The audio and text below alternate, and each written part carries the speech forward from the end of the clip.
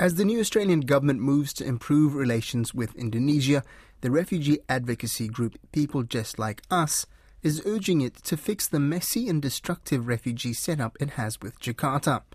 It wants to see the establishment of a safe passage for the nearly 14,000 refugees trapped in Indonesia, largely due to Australian policies applied the past generation. Australia accepts just a few dozen refugees each year from Indonesia, and People Just Like Us say this has to increase dramatically.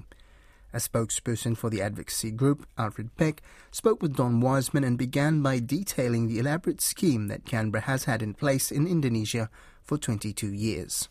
So essentially, Australia has set up an arrangement with Indonesia where they are creating a protracted situation for refugees that are in transit there. They've created a system where they've paid organizations like IOM and UNHCR to basically warehouse them. And for that, at that time when they first created the system in the year 2000, it never really something that could become big and grow until the situation where Australia basically decided to enact Operation Sovereign Borders. Now, the Operation Sovereign Borders, which is still in effect today, basically now created a situation where refugees can't go any further beyond Indonesia, onwards to Australia and to a certain extent New Zealand. And that basically created a protracted situation where they're just basically stuck there. Australia pays the IOM to the majority of refugees that are stuck there to basically warehouse these people that used to be in detention centres, but now in the refugee hostel. But now they've also reduced the funding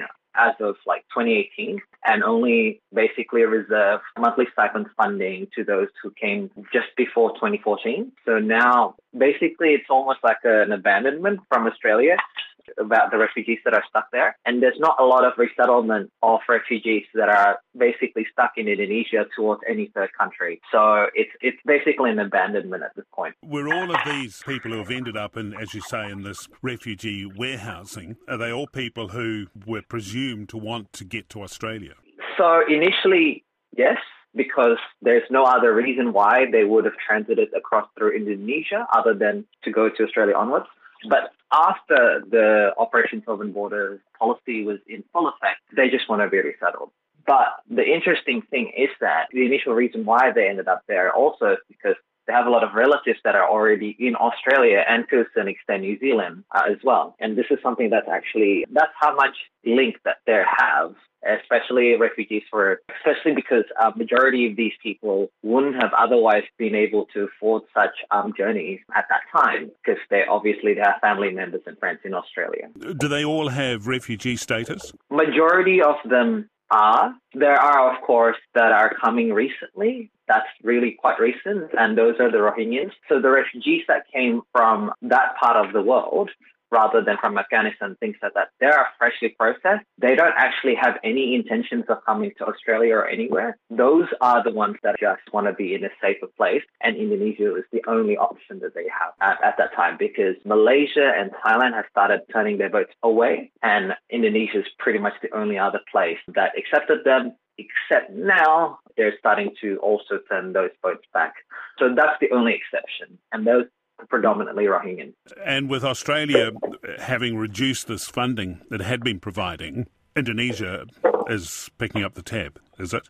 No, not at all. Indonesia hasn't signed the Refugee Convention in any way. They basically hands it off to all the international organizations. The only local entities that picked up the tabs are the local NGOs and basically anybody else who wants to help, just out of their own willingness and the grassroots. The Indonesian government simply has no incentives. The numbers are too tiny. There's just they just have so much bigger priorities. People just like us, what are you asking the Australian government to do? What do you think it should do? We are asking for the Australian government to change the policy and overturn the Operation Sovereign Borders policy, accept all refugees that are stuck in limbo in the region, and have a way to create a safe passage for those who are still in transit.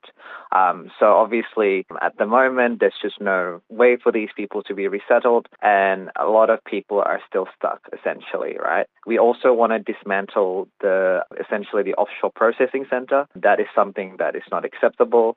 We should immediately release these people and give them full permanent protection visa. So that's basically what we want. We've established there's nearly 14,000 people there. So Yes. You would say the Australian government should give all of those people these visas into Australia? Well, we want to establish a safe passage so these people can be fairly processed, and I believe Australia should have the majority of that 14,000, considering that we are basically the power in the region.